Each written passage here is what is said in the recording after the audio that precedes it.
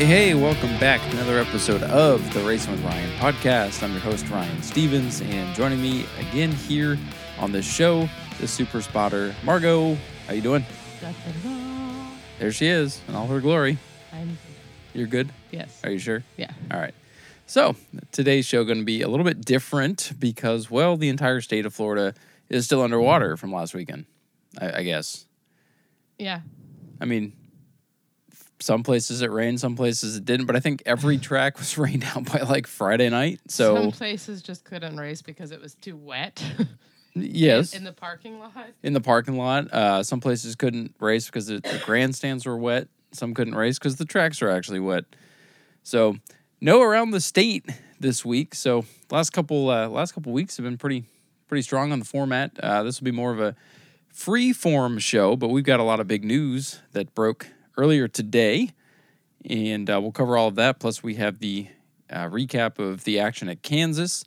In between football, we watched some Kansas, and we're gonna actually start by going like out of the state and up to Thunder Road because they concluded their regular season this past Friday, and it ended in spectacular fashion. Many of you have already seen the video. The video that I took from my couch of my TV screen of the thing we're going to talk about here went viral, and I don't think the post I put out is still getting shared and commented on and liked and all this stuff. So we'll talk about that, and we have a very special guest in the middle of the show. Good buddy of ours, Mr. CJ Creech, driver of the number 27 Bomber A, will be joining us with an interview. So the interviews are back for this episode. So, Margo, before we get into Thunder Road, I wanted to toss it to you. Did you have anything that you wanted to talk about that happened this week, or any races that you were following this week? Nothing this weekend. I do know that Stafford is having their... Nothing from this past weekend. This weekend, Riverhead is doing their Eddie Partridge 256. Is that the race you were just talking about with all the entries? No, sir. No, I'm okay. getting that. Okay. But this week is just the Eddie Partridge. Yes. 256. At Yes, Riverhead? At Riverhead. Okay, so that's like a 50-mile race, yeah. Yeah. Yeah. Like, Tiny that's track. a lot of laps. Yeah. Tiny track, obviously, in honor of Eddie Partridge. Yep. Former car owner of Ryan Preece's modified, huge advocate for modifieds. You don't say. No. No? I'm not talking about me. No, I meant him. You know what? I'm done. Goodbye. Show's over. Thanks for listening. Sorry. Are you back? Yeah, I'm Okay. back. There's only 26 entries, and I'm kind of surprised by that. For the Partridge race? Yes. Now, mind you, Thompson does race tomorrow. Uh-huh. They race modifieds. Preece is going to be there. That's the only reason I know about that race. Well, I mean, at Riverhead, 26 cars will be damn good. Yeah, it will be. But it's also a week before the Stafford Fall Final, That's which the one you're has talking about. 52 entries. Okay. Yep. And they've been steady, like 40 to 50 entries since 2 weeks ago. Well, it's big race season, so. Yeah, and with the Stafford Fall Final, it's like $66,000. Goodness like, gracious. that's the prize money. I'll take a little chunk of that. No, Matt Hirschman will take all of it. Yeah, probably. Yeah. Live up to his nickname, absolutely. So a lot of good stuff going on up north. The Milk Bowl's coming up at the very beginning, end of September. October 1st-ish, right around that area. Yeah, the first weekend in October here. Let me pull up the calendar. Let me call your mom real quick, see if I can book Mom, a flight. when's the Milk Bowl? I believe. No, let's see if I can book a flight. I believe it'll be the 1st and 2nd of October. So that'll be a fun one. So kind of good segue here. Thunder Road's regular season ended this past Friday. There's actually a makeup event. It's hard to believe. Like, I don't feel like we've been watching that much Thunder Road, but like their entire season has flown by. The championships are in the books, and I'll say watching the full season, I think we saw probably 90 to 95% of the season. It's very interesting to watch a track.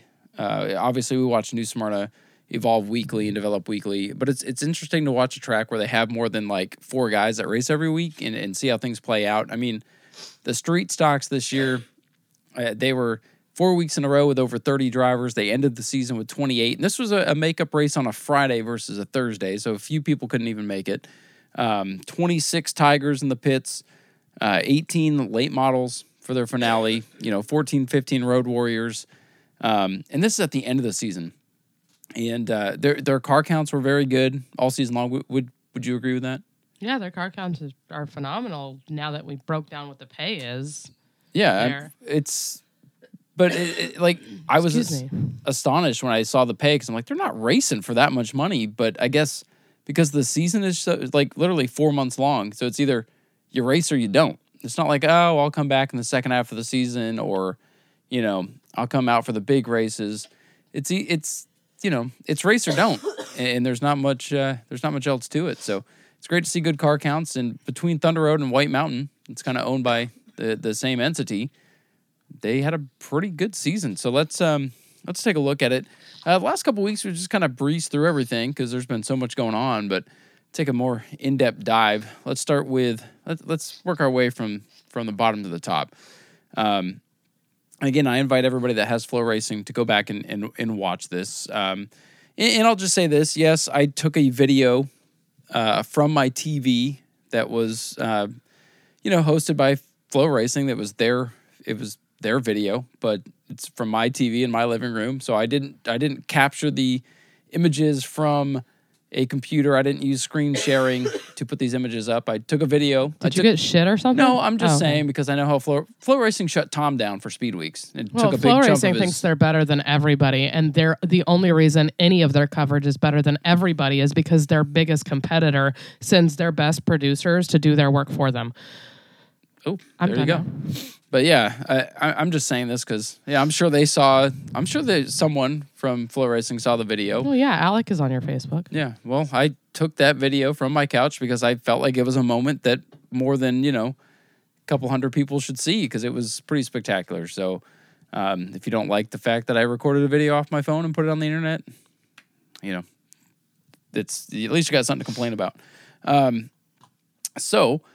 In the Road Warriors, now they don't run for points. They run for a little bit of cash and the trophy. It's a fun class, entry-level fun division. Looks like 15, 16 cars were there, so not a bad way to end. Old Tater, Nate Bryan, was the winner over Josh Vilbrin and Neil Foster, Old Tetanus there, who's back. Remember, a week ago, he hit the tire barriers, and he was actually, I thought that car would be done, but he came back. Oh, is that car? Yeah. So he came back and finished off the season. So good. My weeks must be running together because I thought that was. Yeah, that was like a week ago, I think. I mean, you're definitely right about the weeks running together. You know what? Because we watched it on Monday because it was Sunday's races. That's right, because it was the Labor Day Classic. Look, dude, when all I do is sit at home on my butt and spend your money, the days tend to run together. That's right. So moving up to the street stocks now. 28 cars in attendance. Poor Josh Lovely. He also went to the tires a week ago. Not lovely.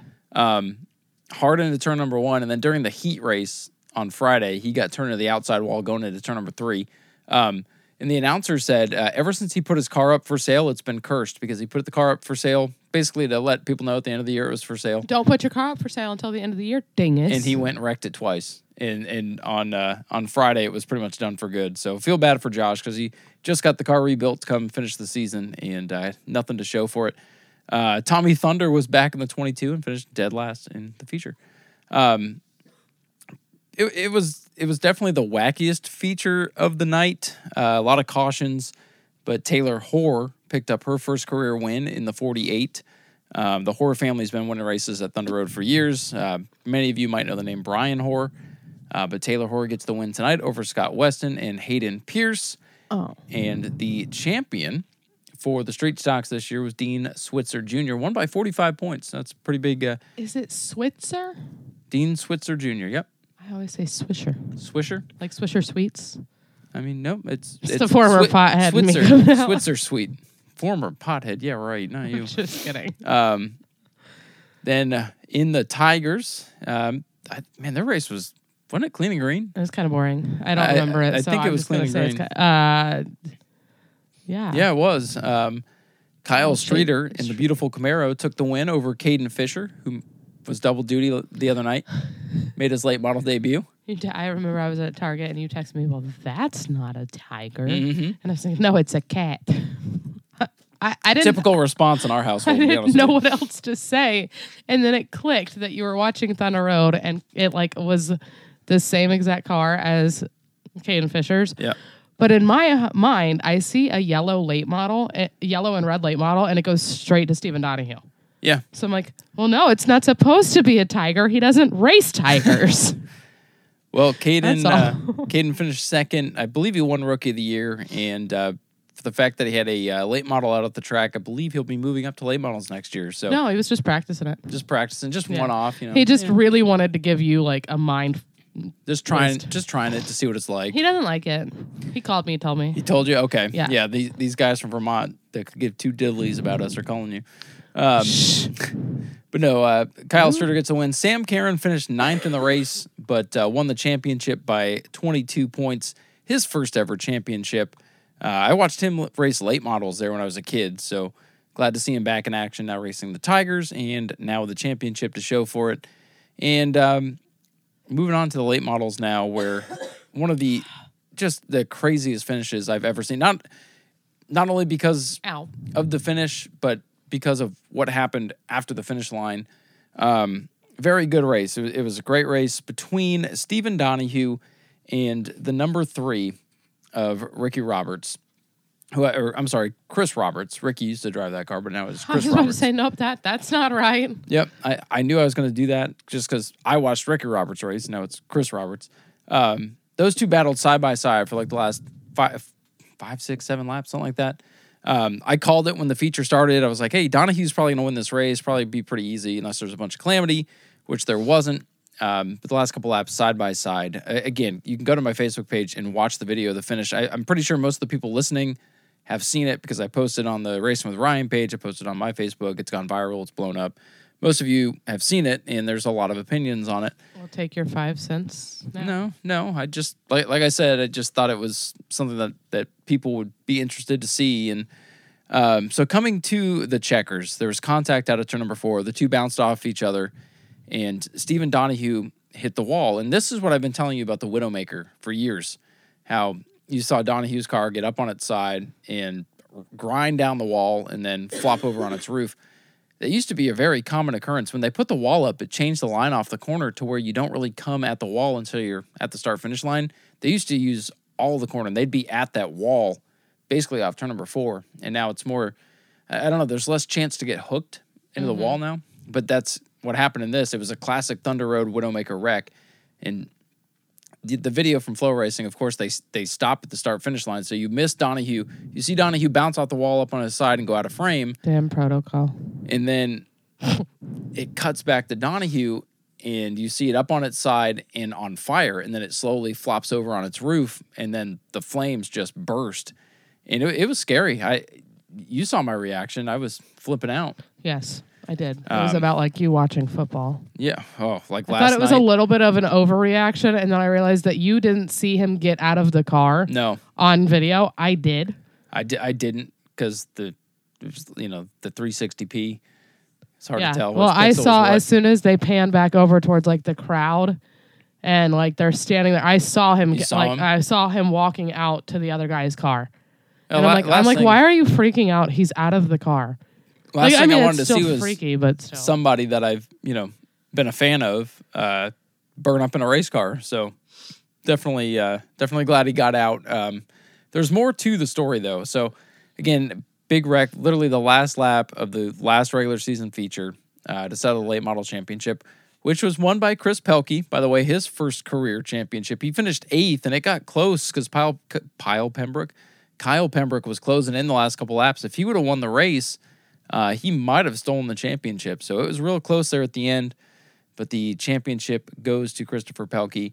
Now, if you watch the video, across the line first was the 3 of Roberts, who appeared to pick up the win. But if you do watch Thunder Road back, you'll realize they only did victory lane with Chris Pelkey. There was no victory lane with the winner of the race, and Chris Roberts was disqualified. A general contact penalty. It says here on the official results, and in the news article write-up, it said he was DQ'd for contact with intent. So race control deemed that it was a avoidable incident and penalized the 3 of Chris Roberts to 18th. And Stephen Donahue wins the race upside down and on fire. Pretty spectacular way to end your year. Yeah. And then he went out the next night and got a championship. So they did take Stephen Donahue to the hospital, and they checked him out. Some superficial burns and a broken hand is what he ended up with. And I'm imagining he broke his hand when he hit the wall, probably snapped the steering wheel out of his hand and broke it. Sure. That'd be what I guess. So Donahue upside down on fire, wins the race, and then the next night goes to Riverside in New Hampshire and wins the race there and the championship. Good job, you did it. So that's all you have to say about that, huh? I mean, he was good. He's fine. Oh my goodness! All right, so I mean, it was scary, sure, but I know the outcome. So cool, good job. All right. I mean, it's a hell of a comeback. What do you want me to say? Write me a script next week. I don't know. I guess I will. I thought you'd have more to say than just good for him. Sorry to disappoint. For once, I have nothing to say. That's all right. But there is a little bit more to the story. Of course there is. You know, I will say that I disagree with the DQ of the 3-car because that looked like racing, good hard racing, coming to the checkered flag to win the final race of the season. I don't think it was, obviously the 3 did not mean to flip the 2 and set them on fire. Was there contact? Absolutely. It looked like 2 guys racing hard, but I will applaud the race director for making a call in a tough situation. Never easy to make calls, and I've seen a lot of situations go down where no call is made. So I applaud Thunder Road for making a call. There's been a lot of debate online about it, but the thing that... What was the call? Like they were beating and banging with intent? Yeah, contact with intent. Contact with intent. Is that like premeditated? Basically, yeah. In other words. As far as I know, these two don't have a history. They don't have a rivalry. Why would they assume that it's premeditated? Why would they assume that the 3 was going out to take out Stephen Donahue? Yeah, and I would disagree with that and say that he wasn't. Yeah, that's what makes... I want to know the backstory. I want to know if there's a backstory. Was something said over the radio? Were they using spotters? I've seen their spotters stand. I'm fairly certain if I farted, somebody would hear it from the tower. Yeah, I mean... Did they hear the number 3 spotter be like, hey, take that fucker out?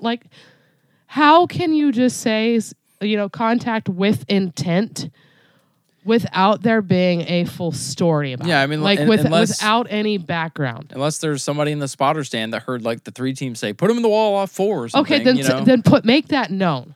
That officials overheard. Right, but that's also hearsay unless it was an official hearing. Pure speculation. I don't know that. I have no recollection of that. No, there's been no reports of that. I'm just saying, that's the part of the whole situation that didn't make sense to me. I'm glad that Stephen Donahue is fine. He's great, fabulous. Went out next day, won the championship. Awesome. The 3 being DQ'd because they were racing and somebody got upside down and his fuel line exploded. Well, first of all, I know a really good guy. Call Rob Schultz. Yeah, they can hook you up. That is why you need a Schultz fuel system in your car. That is why you need a Schultz 100%. Fuel system in your car. There's your commercial. Yeah. Breeze through that one later. It's not his fault that he made contact and that contact sent Stephen Donahue on his side. Car lit on fire. To me, it was more of a, here, let's just give this guy the win. See, I just wonder if it was, remember Noah Gregson? It's a little sketchy. Back at the road course race, he spun that guy out and then 8 or 9 cars piled in. No. And then they penalized Noah Gregson because of basically the aftermath. I just wonder if it was one of those situations where it's okay, then that's bullshit. Yeah. I mean, that's like I said, bullshit. I don't think Chris Roberts, Bill, whoever the hell was in the car went, hey, let me door him real quick and see if I can Tony Hawk Pro Skater his late model across the Widowmaker. That sounds fun. See, now this is what I was hoping to get out of you. Well, you're like, cool, he got out of the car. Okay, congratulations, he did it. Let's get to the bullshit. So now we're getting to the bullshit. Now I got her talking. Now again, also I don't almost finished my second White Claw. Again, I don't know what the reason, why the track said, okay, this qualifies as a DQ versus if they just came across the line smoking tires. Well, how many other races have we watched? Apparently we can't bump in racing anymore because Carson Kvapil and Jake Garcia just got fined from the Cars bumping. Tour, right? from cars. Yeah, and that was after the checkered flag. This was coming to the checkered. Well, they were bumping coming to the checkered, and then they bumped some more after the checkered. No, they kept bumping. The only thing Stephen Donahue bumped was the wall. The Widowmaker, right. So, like I said, again, a call was made. I applaud the officials for making a call. Good job, you did your job. Right. I personally would not have made that same call because I didn't see anything aggressive. Now, I'm not there to know the full story. But I saw pictures from the Thunder Road photographers that they put online, and I noticed, like you mentioned, that Stephen Donahue hopped out of the car and ran off screen. He ran over. Guess where he ran over to? To the other car. Why wasn't he? Why wasn't he DQ'd? Right. At New Smyrna. It's because he was the guy that was upside down and on fire and scaring everybody. At New Smyrna, if you had gotten out of your car on fire, if you on fire and you get out of your car and you run away from the car, that's one thing. But he ran to Chris Roberts' car, the other competitor's car, and that is okay. You can't even tell me that he was going over there to make sure Chris Roberts was okay because he was the one upside down. Right. He was. I mean, Chris Roberts hit hard too, but still, I mean. But Stephen Donahue was the one out here, Ricky Bobby, on fire. If you go look at the pictures, the body language does not say, "Hey, are you okay?" It says, "What the hell are you doing?" Well, my body language never says, "Hey, are you okay?" But believe sometimes. me, I know, and your actual language doesn't either. But damn. No, I mean, I think when you're racing to the checkered flag in the final race of the season, the car that crosses the line first, if they're wrecking, they're wrecking. It's like stroke or ace, upside down, on fire, whatever happens, happens.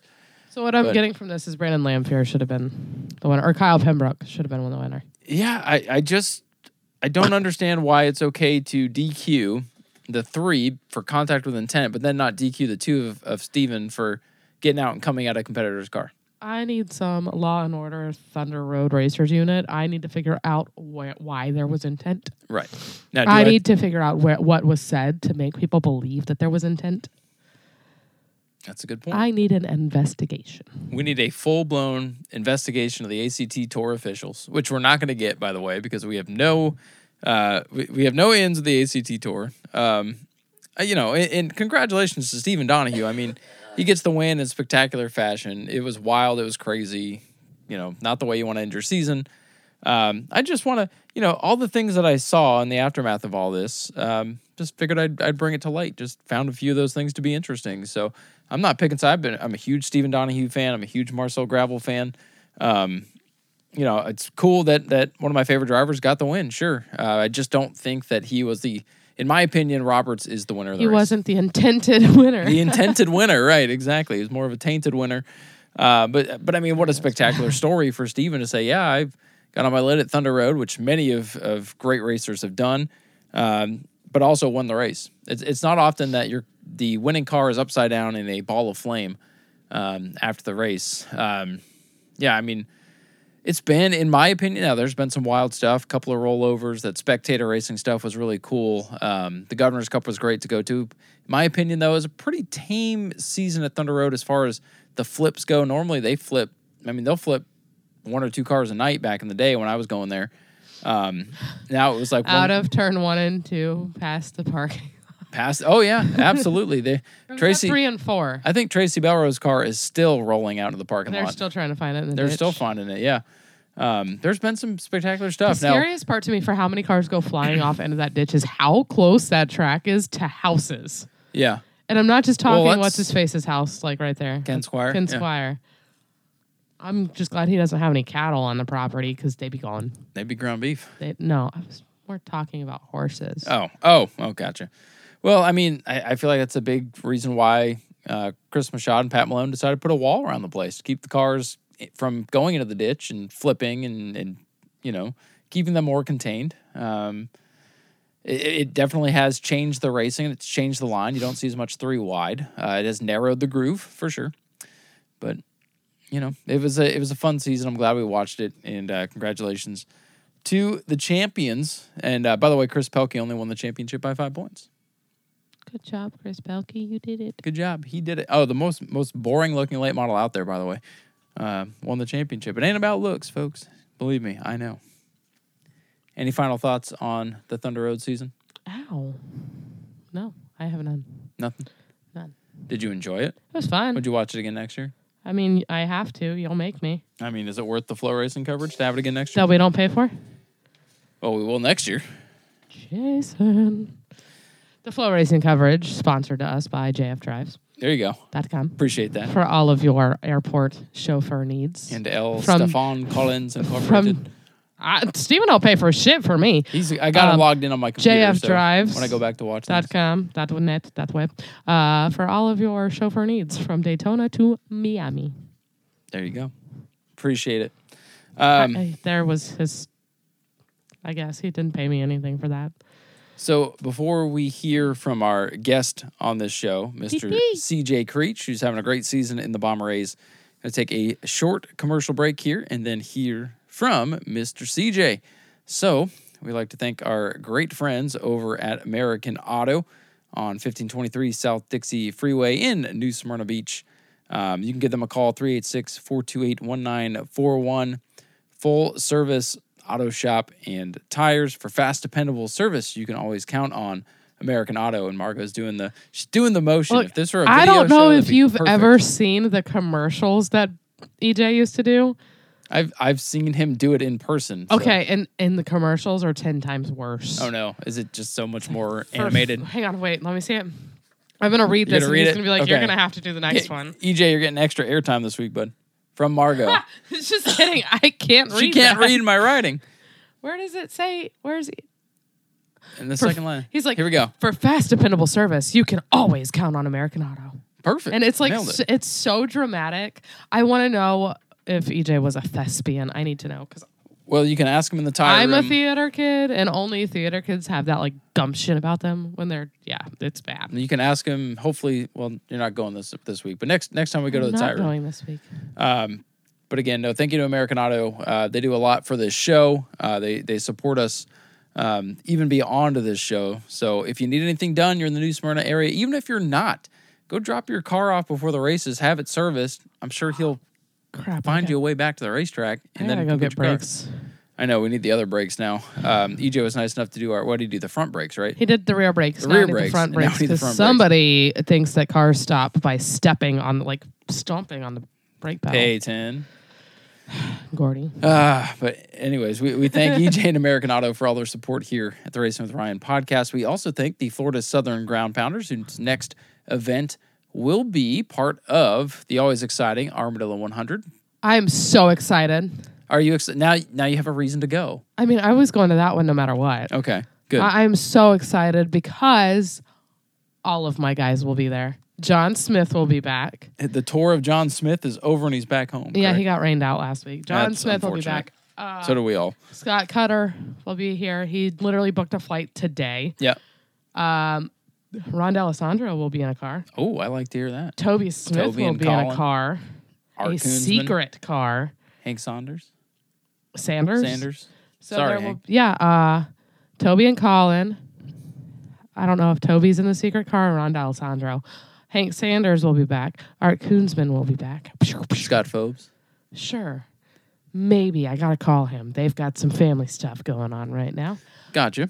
Family Freeman should be back. Good. I'm trying to think. Well, that'll be a fun way to kick off a wacky event. We'll get an actual race. I just need Jody and Kelly to come back, and then I'll be like super excited. Right. And Charles? The 99? Yes, I'm sorry. If Jody comes, Charles is automatic. Comes, yeah. It's like CJ and Steven. If one's there, so is the other. A great racing group, and again, they will be part of the Armadillo 100 coming up in 2 weeks. One of the prelims before that 100-lap enduro event that I will say has quite a few entries already now. Entries online. A few meaning like more than 3? More than we had for the Bad Bunny, and we're 2 weeks away. So I think the Armadillo 100 is going to be a great success, and I'm looking forward to it. If this doesn't work, 3,000 to win, Citrus County rules, that means y'all are scared. Come prove me wrong. Or it just means they don't like that damn announcer and his dumbass girlfriend. Then get on Facebook and tell me about how much you hate me some more. And we also thank, of course, Speedway Video. I promise I have that next bonus episode coming. I know I've said that for, a month now. I just haven't had the extra time, and I apologize. But Tom has provided me with a video to do, and I will have that. It'll be a surprise. Maybe I can. Y'all, he won't even tell me what it is. Well, it's an iconic moment that led to some changes at the racetrack. So that's the tease, and I'll have that out when I can, and try to do some more of these to make up for my lack of videos here. But thanks to Tom at Speedway Video for everything he does, and American Auto, and Florida Southern Groundpounders, and Ken Copley too. Ken Copley Racing, a big sponsor here at the Racing with Ryan podcast. All right, on the Racing with Ryan hotline today, we have a very special guest, longtime listener, first-time caller. I think that's what they say. We welcome in Mr. CJ Creech, driver of the number 27 Bomber A car. CJ, how you doing, bud? I'm doing all right, Ryan. How about yourself? Doing good, man. Doing good. Glad to have you on the show. First of all, I thank you for supporting the track. I mean, you're there pretty much every time we race Bombers for the last couple of years, and appreciate you being a listener to the show. I appreciate you and what you do, Ryan. It's all part of it. You know, racing the race is one thing, and then getting all the recaps and the highlights of everything just makes it that much better. Well, I appreciate that too. I mean, that's why I do it. I mean, there are some nights where I have to do stuff, and I'm like, man, I got to go talk about this racing stuff again. But hey, that has become my life, and you know, I enjoy talking about what you guys do. I think you guys as racers are sometimes underappreciated. You guys are spending a lot of money and a lot of time to work on these cars and to come out and race for a couple laps for us. And I feel like, you know, this is the best way I can give back, whether people agree with what I have to say or not. I try to go out there and give some honest feedback, and some people like it, some people don't. So I'm glad you're one of the few that do enjoy it. Yeah, I mean, your unbiased opinions are probably the best thing. Like, you know, some people might not agree in the moment, but I think eventually when things settle down and they get a chance to look back at it, you know, someone's outside perspective kind of settles in. Well, that's what I hope for. I mean, you know, sometimes I have to say things about, you know, certain things that I don't want to talk about, but that is the nature of the beast. But enough about that. Wanted to ask you a couple of questions here. You're a relative newcomer to the racing scene over at New Smyrna Speedway. What got you interested in becoming involved with the racing over there? Well, it all kind of goes way back to when I was about Peyton's age. My grandfather raced out at Volusia County Speedway, and I believe they called it the Charger Division in street stocks. You know, they were a big part of the sponsorships out there and everything. They used to have a auto parts store here in Orange City, Florida, hence the big sticker on my hood, Orange City Auto Parts. You know, and I look through pictures all the time of me as a baby in Victory Lane with him and my mom, and it's just something I always wish I could have been a part of. Between that and the parts store, you know, I hear stories about me running around in my walker, ripping stuff off the shelves of the parts store, this and that, and it's just something I always wish I could have been a part of as, you know, as an adult with my grandfather.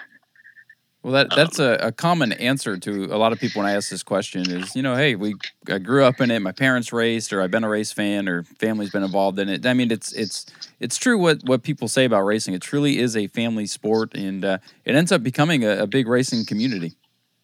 It definitely does. You know, I couldn't thank the people that support me enough. Sometimes I feel like I don't do enough for them, to be honest. And I can't pay back the favors I've been given. Well, I mean, that's part of the deal. I mean, to go racing, it doesn't matter if you're racing a bomber car, a late model, something in between, even the ground pounders. I mean, there's a lot of people that help everybody just to get on track. People think, you know, some of the people think that you guys build these race cars and you just show up and race them. But I'm sure you can attest to how much work you have to put in, especially when you're at the top of the point standings, going for the points win. Because I know that given the circumstances that you've been through this year, that it can be quite stressful. I'll be honest. I feel like this season, you know, this is only my second season, but just comparing this season to last season, I feel like we've had way more races, and trying to stay up in the points has been that much more of a challenge. And I'm not going to lie, you know, a month or so ago or whatever, when I fell off the points leader, I had a little bit of a relief there. And then now I'm right back there tied with Jim. So it's, you know, I can't just lay down now. I got to, you know, at least give it my best effort. Well, that's the thing. I mean, last year you came out your first year. You probably I'm sure you set expectations for yourself, but I'm sure they were probably like, hey, keep the nose clean, learn, let it come to you a little bit. Now this year, you can do it. You got your first career win, which was a very special moment. And now you're in the thick of a championship battle amongst some really good racers. I mean, Jim Snyder and Dustin Higdon, those guys have been racing bombers or different types of cars out at New Smyrna for a long, long time. You're in your second year, and you are going toe-to-toe with these guys. That's got to be a great feeling. I mean, it definitely keeps me humbled. I take a loss to those guys any day. I know I have a long ways to go. They're veterans, to say the least. The only thing I try to do is learn from them. Well, I can tell you from my observation and my opinions about watching all the races out there, when you first started last year, you were very fun to watch because you were sometimes you'd be way up out of the groove and you'd be maybe running the car a little bit too hard as you learn the limits of this thing. And then this year, you've really come into your own. You've battled some problems with your car. You've had some people help you out to keep you up in the standings. I know you got your first career win in the 47 car. I know you're itching to get one in your car. But in my opinion, from what I've seen out of you, and I'm not just, tooting your horn here, but I've seen great improvement in a year, almost 2 years of racing. So I think that I think your success is definitely warranted. I appreciate that. One of the first things Jared Zedley told me when I first got my car together, I would shoot the shit with him, or so to speak. Mm-hmm. And one of the first things he said was, it is humbling. You're going to go out there and think one thing and get off the track and think a totally different scenario. And like you said, last year when I first started, I was all over the place. I thought it was all gas, no brake, go, go, go. And that is far from the truth. So would you say, sometimes if you do slow down a little bit, you go faster? Is that a true saying? In my opinion, yes. Smooth as, slow as smooth as fast. Yep. And that's one of the biggest things I've been trying to work on, is not overshooting corner entry so I can get a nice exit. And I feel like you've applied that a lot. So let me ask you now, we briefly touched on it, but you did get your first career win. You had one taken away from you last year. And I know that had to be rough because you think, I finally got my first win, got the monkey off the back. Then they take it away in tech. This year, you have problems with your car. Stephen Wright, nice enough to help keep you in the points. Again, it takes a lot of people to make this go, and he gave you the keys to his car, and you took it to victory lane. So, I know Stephen's won a lot of races, and that car's been good, but it's got to be nerve-wracking taking somebody else's car out there and going and competing at the same level. So for you to get the win in that car, I'm sure still very rewarding. It was, when he's offered my car or his car a few times, and I've always been way too nervous to take the opportunity. And, I told myself that day I wasn't gonna push it. If I was mid-pack, back-pack, I was just going to go out there and try to get the points. Yeah. And I should have known better. And I was out there and just went with it. Car felt great, handled great. So. And then you took it. Yeah. You took it to your first win, and just from you, what was that feeling like going to victory lane, and then of course getting through tech and officially notching that first win, getting rid of that damn bridesmaid banner that we made for you? I got to be honest. There's a cloud hanging over my head that it wasn't my car, but it did feel good getting a victory. Knowing Stephen personally, being good buddies with him, similar cars, it all helps. But I'm still eager to get the win in my car. So this motivates you. More of a sentimental thing to me, I guess. Absolutely, and this probably motivates you. You can get it done, and I'm sure it motivates you even more. And you've had problems with the 27 car, and it seems like they're rectified. What were the issues that you were experiencing through the middle portion of the season? I should have been running more expensive fuel. I was being cheap, running pump gas. Well, I don't blame you there. It's expensive. I was getting bad detonation, and it was just eating up the bottom ends. So would you say that getting that fixed up, running a little bit better gas, is that going to help you for the rest of the season, you think? It seemed to do good for the 40 lapper, so fingers crossed. If only that tire had held on for you, man. After I got the car off the trailer and pulled that wheel off to go get a new tire put on, I realized the whole inside of the rim was coated in oil, and I got a pretty good oil leak coming from either the oil pan or the crank seal. So I think that had a lot to do with my handling issues that day. So, well, that would put more stress on the right front for sure. And, it's always something with these race cars. I feel like you've had to work on that thing just to keep it going, to stay in this points fight. And you alluded to it. You probably felt like at certain times it was out of reach, but you are currently tied with Jim Snyder for the point lead. If you go on the website, they have Jim listed, and this is just the way that the website sorts it out. But the official way that New Smyrna does their points, if there's a tie, we go to wins. You each have one win, and if you're tied there, it goes to second place finishes. Before you called, I went and looked. You have 4 second place finishes this year. Jim has 1. He's got a lot of third place finishes, but you have the advantage right now in the points. So even though if you go to the website, it says Jim Snyder first, officially, you have the tie break on Jim Snyder the way things stand right now. I don't know if you knew that or not. Obviously, you want to get more points than everybody and not worry about ties. But as it sits right now, CJ, you are officially the point leader going into this weekend. That's awesome. I got to give Jim a lot of credit. Like you said, he's last year's championship winner.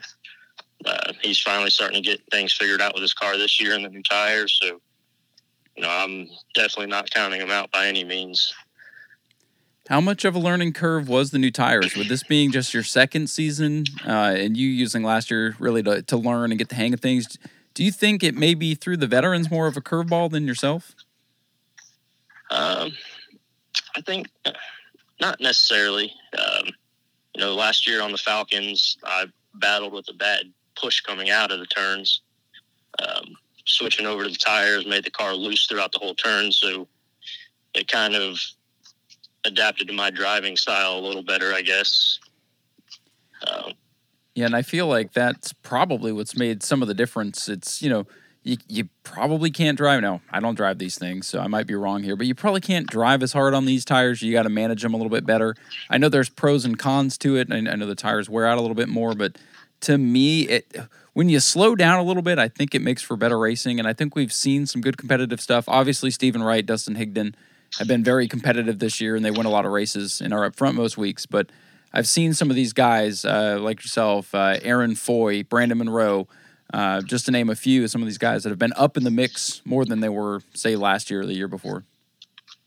Yeah, the tire rule definitely did what New Smyrna wanted it to do, and I'm not mad at it by any means. Well, that's good to hear, because I know change is hard, and a lot of people, when they find something that's fast and works for them, they want to keep at it, and it can be tough to change over.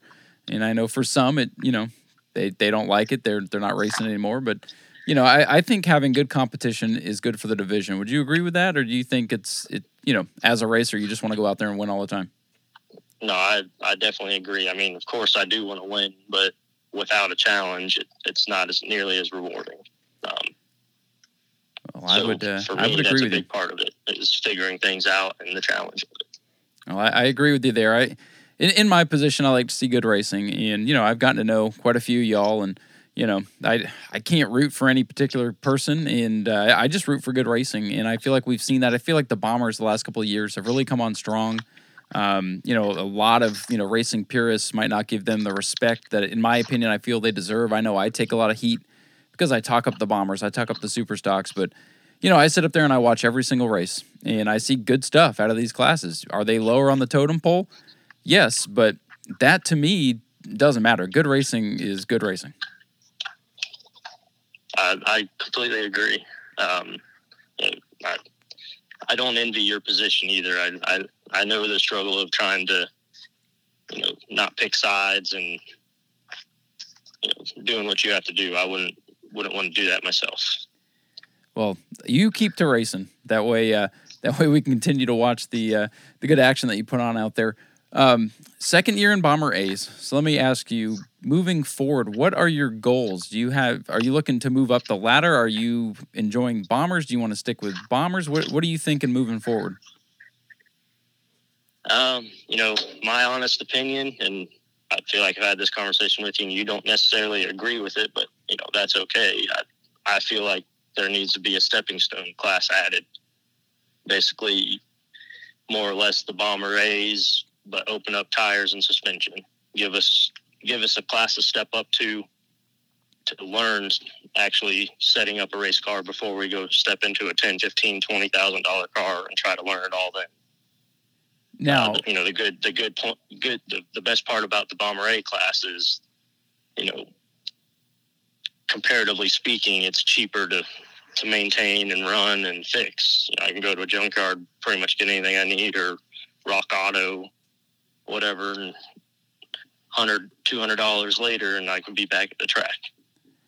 Which is definitely a good thing, but I do understand, because we have had the conversation of maybe like a mini stock division as a stepping stone before, you make the big commitment of the jump to super stocks or sportsmen or E-mods even.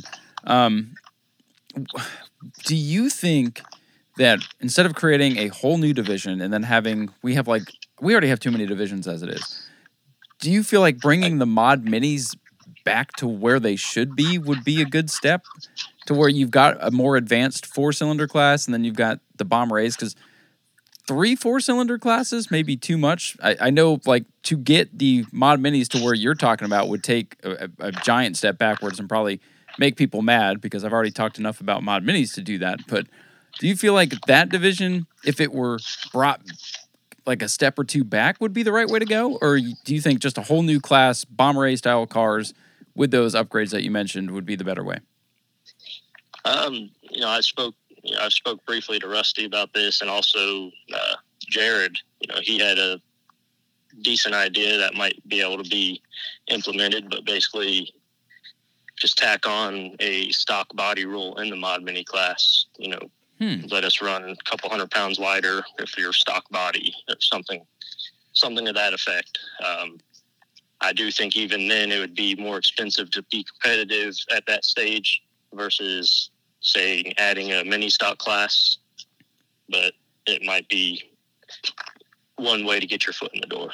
Now, if it were up to me, based on what we've talked about here now today and in the past regarding the mod minis and this step up, I wouldn't mind seeing something to where the mod minis could be transformed a little bit and kind of morph these two ideas together and make that the class. Because I see some of these guys that started out in the mod minis this year. There was a couple rookie guys. They ran the first 2 races and then disappeared because they were probably like, damn, we can't keep up with the top runners. And that was the whole thing that started a couple of months ago that got everything out of control. If we could bring the mod minis to make them more affordable, to get more people, like you said, I think it would be a good stepping stone. But right now, jumping to the mod minis is almost, you might as well just get a super stock, because that seems to be more fun anyway. If there were a way to modify that division and make it kind of what you're thinking, maybe combine your idea with the mod minis, and it sounds like maybe we've already had some of that discussion. I feel like that would be cool to kind of morph that division, kind of transform that into something a little bit different. That way the mod mini guys still have a way to run, and you can kind of combine forces, and then the jump from Bomber A to mod mini isn't so extreme, and then you do that for a little while, and then maybe you can jump up. I feel like bringing everything a step or two back in racing would be a good idea right now, but I know you listen, so I know you know my thoughts on that. But it's a very interesting dialogue. I think your idea has a leg to stand on, and I think the mod mini guys have a leg to stand on too. But I'd like to see a little something happen there so that we do have that. I like the idea of beginning 4-cylinder division and advanced 4-cylinder division, but 3 of them may be a bit too much, in my opinion. No, I understand your opinion completely. I mean, I'm just looking at it, almost half the Bomber A's now I would consider veterans. They've been here for multiple seasons. Absolutely. But they don't really have anywhere to go. So, would it be a bad idea to let them jump up to intermediate class? That way the newcomers, the rookies, actually have a fighting chance and can have their own race without the veterans there. The only argument I see against the idea is typically adding another class. Like you said, you already have too many going on. And as a fan, my biggest worry is splitting up something that has consistently good car counts. And no, I get it. If a driver wants to move on, a driver wants to move on, and they can. They don't have to stay there. I see some tracks where they take a division and they divide it into A and B, where you got your veterans and then you've got your beginners. Do you think that's a good idea? Because to me, I'd rather put the same type of cars together and let everybody race. Personally, I feel like you'd have more success if you had that a whole separate thing, or mini stock class versus just taking us now and running an A and B. Well, here's what I'll tell you. If it ever comes to be and that happens, I mean, just because, I have my thoughts on it, I will support it 100%. And I think it could definitely be a good thing. And maybe more of these guys would come into the bomber division and then quickly move their way up, especially if there was a way to take a beginner car and then modify it to go up to that division, to where you didn't have to build a whole new car. I'd love to see it, if it were to happen, where you take the chassis, the car that you have now, implement a couple of more racing style things into the car and go that direction, to where they could take an entry-level car, race a couple of years in the bombers, and then take that car, build it up just a bit, and move up. Now that, I think, would be a good idea. And that's kind of been my whole thinking all along, take my current car and, put some different suspension on it, or, maybe some Hoosiers, or allow the Falcons back on them, whatever, but be able to run stagger, be able to have adjustable suspension, and, up the safety a little bit, make full containment seats mandatory, stuff like that. I know safety is a big thing at the track, and that was one of the reasons for the tire change in our class now, but I feel safety can be more enforced and get the same results as well. Oh, I agree with that. And, I love the idea of having a car, you throw it together and go out there, but safety is important. That night when Bob Say got upside down, all I could think about was, somebody getting hurt. And thankfully, in my time there, I haven't seen anyone seriously hurt. And, safety is something that can't be overlooked. So I'm glad you touched on that a little bit. I think you have a good idea with where you'd like to see it go. I think I would hate to eliminate the mod minis, period, but if we get some of those guys on board with the idea and move, I don't even want to say move them down, but make it a lateral move where this idea that you have kind of takes the place of that, and it's the same level, they get the same if not more payout. I feel like that could have a leg to stand on, because from what I've seen out of the mod minis, I mean, I'm looking at the points right now. You got 2 drivers that have run every race here, 3 drivers that have run more than 5, and then a couple of one-offs. And to me, I feel like maybe your idea would have more leg to stand on, because I'm sure Dustin Higdon would probably jump up there, Jim Snyder. I'm sure Eddie Evans might come back, especially if he could run Falcons. Maybe it could work, but, I would hate to inflate things even more. But, hey, you never know what's going to work unless you try it, really. I could see the struggle of, just look at the Bombers when they did start talking about the tire rule and possibly implementing restrictors. Everybody's arms were up in the air because they were slowing us down. Yeah. Nobody wanted it. So I can only see that being tenfold in the mod mini class. Or another idea is, we've got 2 classes of bombers right now, basically, with the A's and B's. Correct. Maybe the bomber B's are the bomber class, and then we just turn the bomber A's into this other thing. Maybe it's not. Maybe I've been looking at it wrong. With the mod minis should be evaporated, because I feel like right now the bomber B's are the better place to start, because you've got less of them. They're a little less crazy because the cars are the way they are. Obviously, the more things you get out there, the more hectic things get. But I mean, maybe that would be a good idea. I've considered that as well, but the only 2 arguments there is, putting big cars with little cars usually don't end up well.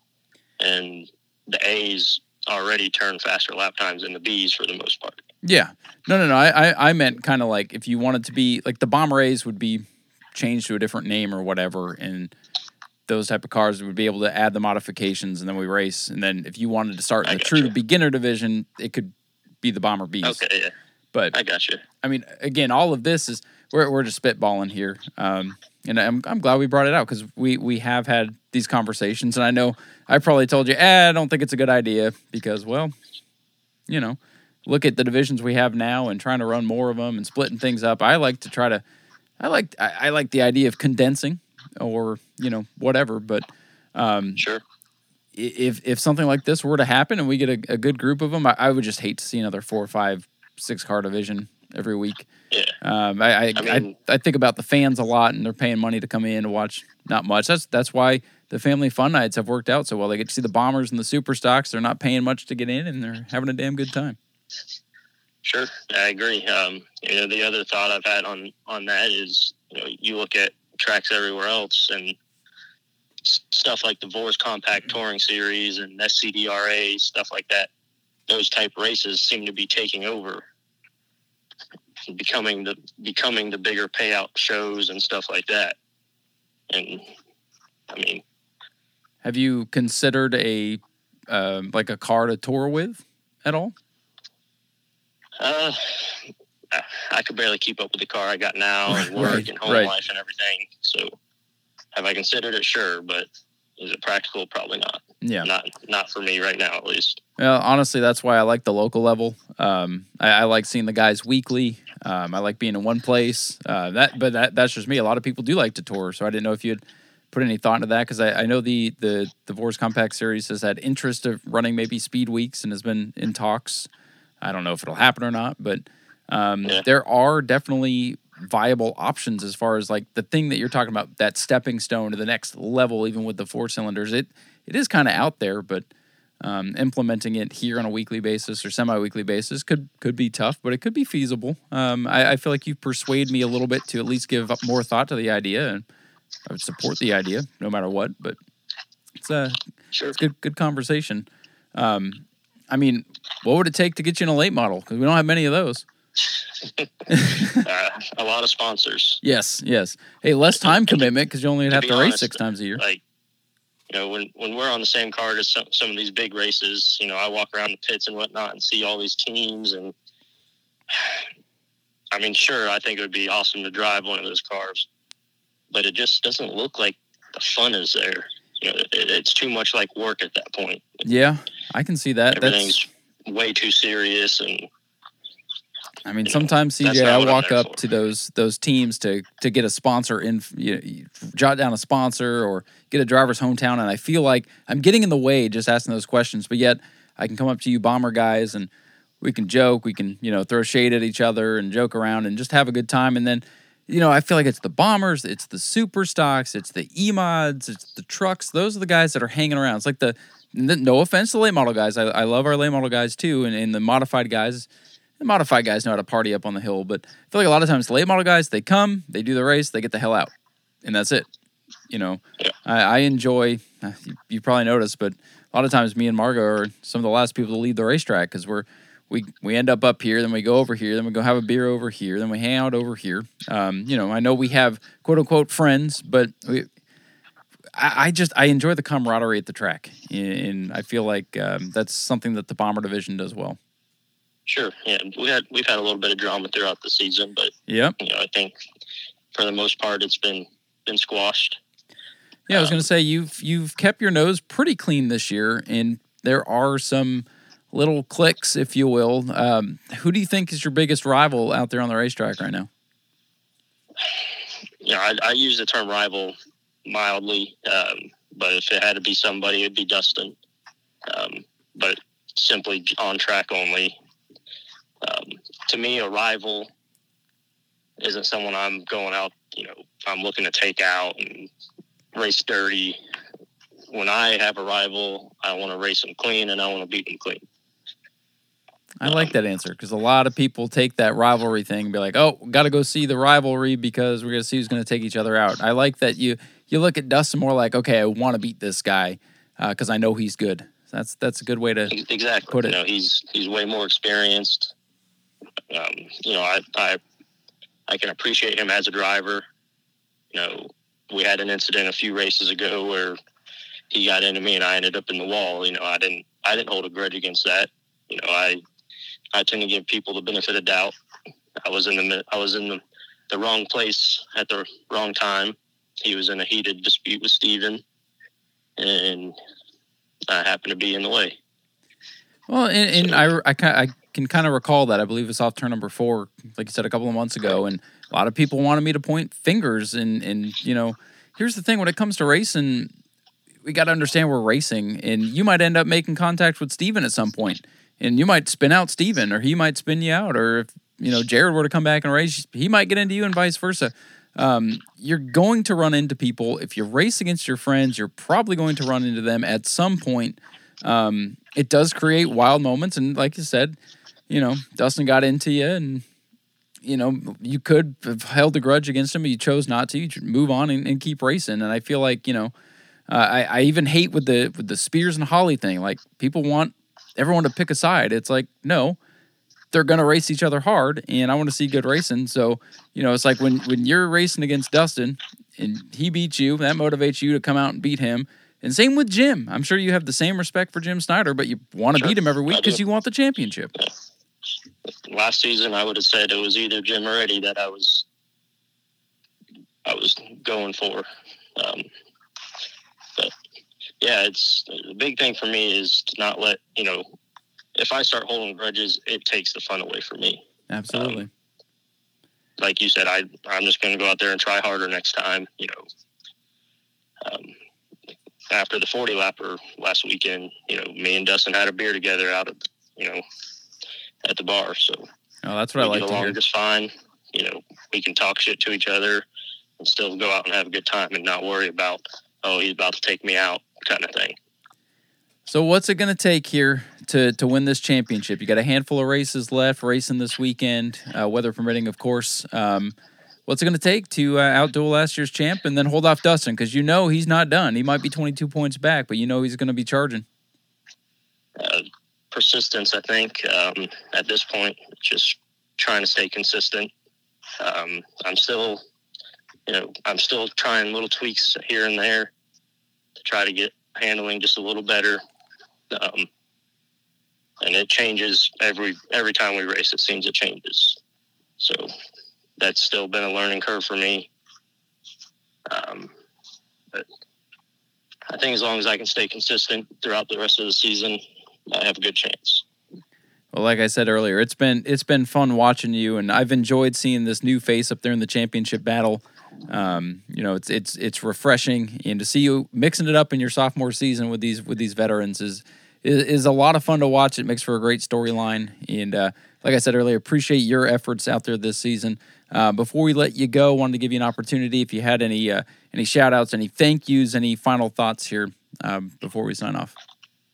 Yeah, I got to give a big shout out and thanks to you, Ryan, Tom at Speedway Video, Jesse with Jesse's Repairs. He's been a big help throughout both seasons. Stephen, he's been a big help to me. Stacy McGuire, she's one of my sponsors. Caveman Tactical, they've come on this season. They've been a help. My dad, my mom, my family, my friends, all the people that have helped touch that car in any way, shape, or form. I couldn't be here without them. And don't forget your family too, because I know it's got to be taxing on them watching you try to win this championship too. Yes, that's been another battle this season. You know, racing 7-8 weeks in a row and having all those car troubles. And I happened to be working out of town at the time. I almost had to throw in the towel. Yeah, that definitely adds some stress. But, you know, it's funny. I've seen your family there in the grandstands rooting you on, and it's great to see the family atmosphere out there. And it's been good to get to know you guys over the past 2 years. And we're glad to have you at the racetrack, and we look forward to seeing you every week. Yeah, it's awesome. Mercedes definitely not only encourages it, but supports it. My kids ask about it all the time. Is it race weekend? Is it race weekend? So I wish I could afford to bring them all down to the pits with me, but that's all part of it, I guess. That gets expensive, but I'm glad they're able to get down there and take pictures with you and all that good stuff. And again, like I said, I appreciate your support. And wherever it goes from here, whether you stay in Bombers, whether a new division comes along, or you move somewhere else, we'll be watching, and we'll definitely have you back on the show sometime. I appreciate it. Thanks for having me. Yes, sir. Well, good luck this weekend. CJ Creech, driver of the 27 Bomber, in the thick of the championship hunt. It'll be interesting to see how that all plays out. Again, thank you so much for calling in, CJ. Thank you.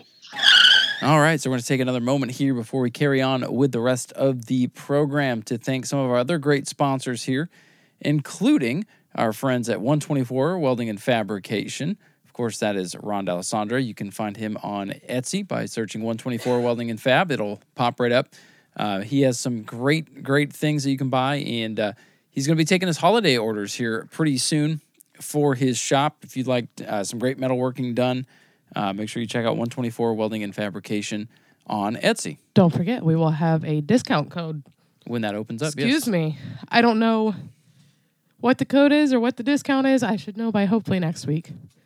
Should be 24% off. 124% off. Right, Ron? No.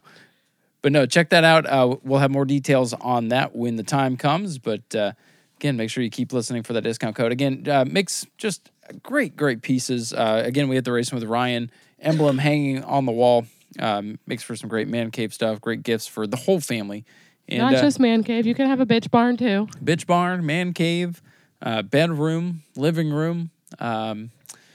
Whatever else you want to do with it. I don't know. Keychains. Keychains. I use those. Great. I hold those keychains like they're weapons because ain't nobody stopping. You never know. Steel. You never know when you might need that. Yeah. I'll fight you. We also thank Andy Morrison with Never Give Up. Again, we talked about Andy last week. I want everybody to let him know he is there to support everybody. So make sure you keep that in mind when you see Andy. Make sure you say hello and thank him for the support of the Bomber A and Bomber B class and of the racing at New Smyrna in general. He is there pretty much week in and week out down there in the pits trying to enjoy himself. So we appreciate Andy for his support here on the show and everything he does for the racers at the New Smyrna Speedway. And, of course, we thank Jeff White Racing. Hopefully we'll get that E-Mod race rescheduled. The big 2002 win race was rained out along with the Clyde Hart Memorial Twin 50s. I don't know what's going to happen with all of that, so stay tuned. No announcements at this time, but I do know the E-Mod race is to be rescheduled here. They are looking for a date, and we'll see what happens with these other late model races. I feel like the Sunbelt Series is cursed, but big thank you to Jeff White Racing for their support of this podcast. Had some really great conversations with that team this year, and whether good or bad, I really appreciate everything that they do, supporting the racetrack in multiple classes. We're talking about Thunder Road at the beginning of the show. Very rarely do you see a driver at Thunder Road running multiple classes. At New Smyrna, we get it a lot, and that really shows to the dedication of some of these teams. So big thank you to Jeff White Racing, Never Give Up, in 124 Welding and Fabrication. And thank you to all of our sponsors here. So, a lot of big news came down the NASCAR pipeline. Margaret, do you want to talk about the big NASCAR news, or do you want to cover the Kansas race first? I really want to talk about the race. Let's do that, and then we'll talk about the big news. I don't really care about everything but the race, but, I guess you can talk about everything. Well, there were some big moments. How about we talk about the big moments? Can I talk about the biggest one? The biggest one was Denny Hamlin finishing second. Just off to a great playoff start. He and Christopher Bell are just off to a great start in the playoffs. Yuck. That's what you want to talk about, right? No. Well, let's kind of start at the beginning. The biggest moment was Kevin Harvick having the air taken off his front end and going in the wall and finishing dead last. Yeah, Ross Chastain. Was that Ross Chastain's fault in your eyes? He and Bubba were battling. He was in Kansas. He was in Kansas, so every single wreck was his fault, correct? Yes. That is the analysis people listen for. Great, fabulous. I'll have the sass when you let me get to it. Come on. Well, we'll get there in a minute. Oh. And then the other big moment was another playoff driver, Margot. Do you remember who it was that blew a tire while leading and finished 35th? Kyle Busch? No. Wait, I mean, he's being replaced by Kyle Busch. Austin Dillon. No. Oh, yeah. The other one, Tyler Reddick. Yeah, Tyler Reddick had a good car, was leading, blew a tire, hit the wall. He was done for the day. And then, as you mentioned, Kyle Busch did go for a spin late in stage 2. Just ran out of talent, if you ask me, and then blew the tire going into the infield and couldn't really recover, finished 26th. Those were the chase drivers that had I did not have Kyle Busch and Kevin Harvick out after the round of 12 I don't think on anybody my did. bingo card.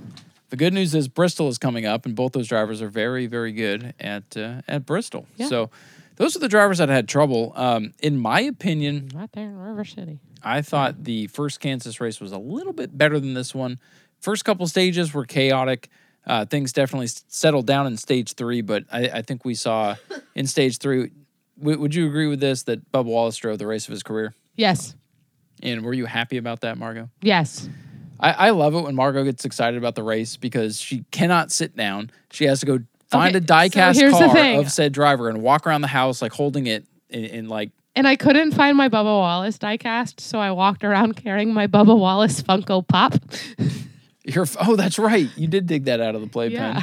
Which is actually Dawson's Funko Pop. I was looking for his Victory Junction Gang camp. There it is. Diecast. I couldn't find it. The other one fucking disappeared. Couldn't find that either. Poor Austin and Stephen are like, what the hell is going on with this thing?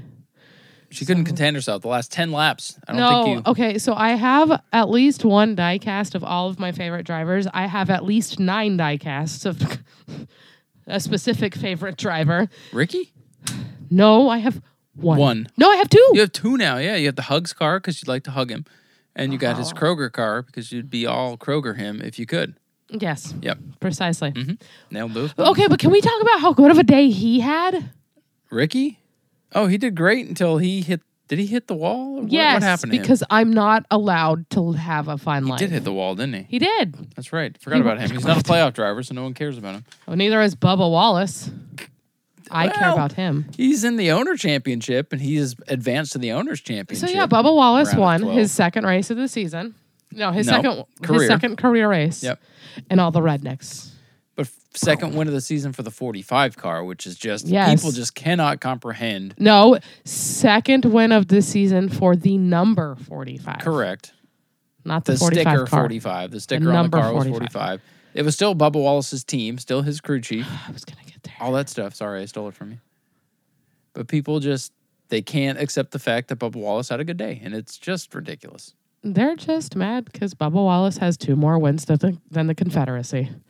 There it is. And 2 more wins than most of these people ever have in their life. But can I get to my favorite comments about Bubba Wallace winning? I have like 5. Bring it. Let's go.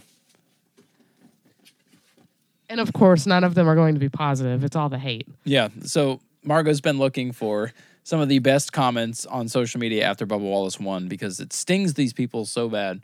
For the record, y'all are just mad because Bubba has 2 more wins than the Confederacy is my all-time favorite comment. That was on what, TikTok that you found that? I have no clue. I think that one might have been Facebook. Okay. The rest of these are all pretty much from TikTok. Okay. Quote unquote, you finally finished a race without wreaking a car, REAKING. Was that from Ricky Stenhouse? No, but my comment back to that guy was, but you couldn't finish a sentence without misspelling a word. And I would be like, well, and Bubba also made it through spelling class. Hang on, the next one. I can't drink Dr. Pepper anymore. Okay.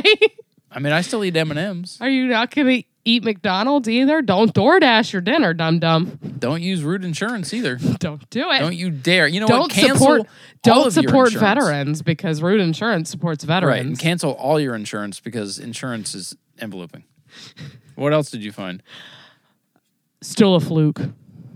There was nothing fluky about this win. He even did a green flag pit stop and didn't lose the lead. That, to me, was the most impressive part. Okay, this wasn't one of the comments, but it's still like your racism is showing. Tuck that shit back in. So Bubba had Asher, his dog, in Victory Lane. Okay. And somebody goes, you almost hung that dog with a noose. Meaning it was his leash. You know, here's the thing. Nobody has to like Bubba Wallace, and that's cool. We all have our drivers we like and we hate, and you don't have to agree with his politics. I don't agree with his politics, guys, but if you want to be racist about it, man, I just keep it off my page. That's all I'm going to say. Bubba only wins in the playoffs when he isn't even a part of the playoffs. I mean, technically, he is part of the owner playoffs again. Exactly. Like, people can't comprehend it, but that to me really tells how smart 23XI Racing is. I've got 2 more. What else you got? Why did all the other drivers just move out of his way? Because it's rigged, y'all. Well, he was faster than them. Duh. And then he couldn't even do it in his own car. He had to do it in Kurt Busch's car. False. He did it in a Denny Hamlin, Michael Jordan-owned 23XI Racing car with a 45 sticker on it. Get the flip over with his own pit crew. And last time I checked, it don't give a damn diddly fuck whose car, whose crew it is. It's the asshole behind the steering wheel doing all the jobs. What if Kurt Busch won the first one in Bubba Wallace's car? I'm sorry, love. You're not an asshole. I love you, Bubba Wallace. Also, congratulations to Booty Barker. He's been one of my favorite crew chiefs for a long, long time. I love him. He's got such a great attitude. I was watching one of the TikToks of them celebrating, or maybe it was Victory Lane, and Austin out of nowhere goes, "Oh, he grabbed a booty in Victory Lane." He did. And if that wasn't Austin that said that, then it might have been Stephen. But I'm pretty sure Austin said something about Bubba grabbing I don't know booty. that Stephen would know the reference. No. Stephen didn't know what day it was. I can say that because he doesn't listen to this, and I know he doesn't listen to this. He shares it, though, so I appreciate it. The craziest thing to me is that gives us 18 winners on the season. If you include the All-Star race with Blaney, there's 19. Hasn't happened in since 2001. They had 19 winners in 2001. 20-something years. Yeah. Yeah, we're getting old, Dave. You just don't show it as well as I do. Thank you, makeup. Yeah. And just for girls. The hair coloring. Bitch! I haven't dyed my hair in a year and a half. I know. I won't let you anymore. I dyed my hair silver, and I'm letting it roll. But no, I mean, it was great to see Bubba win. I like I said, the second half of the race to me was it just kind of happened, but I'm glad it played out, and it wasn't fluky. It wasn't like there was a restart at the end, and a bunch of people wrecked, so Bubba won. Bubba got the lead. And it was good. He kept it. He did. And you know what else was good? It was good to see Alex Bowman win a stage, lead over 100 laps. And good to see him choke. Yeah. Well, he didn't choke. Remember, Hendrick Motorsports, except Chase Elliott, had a good day.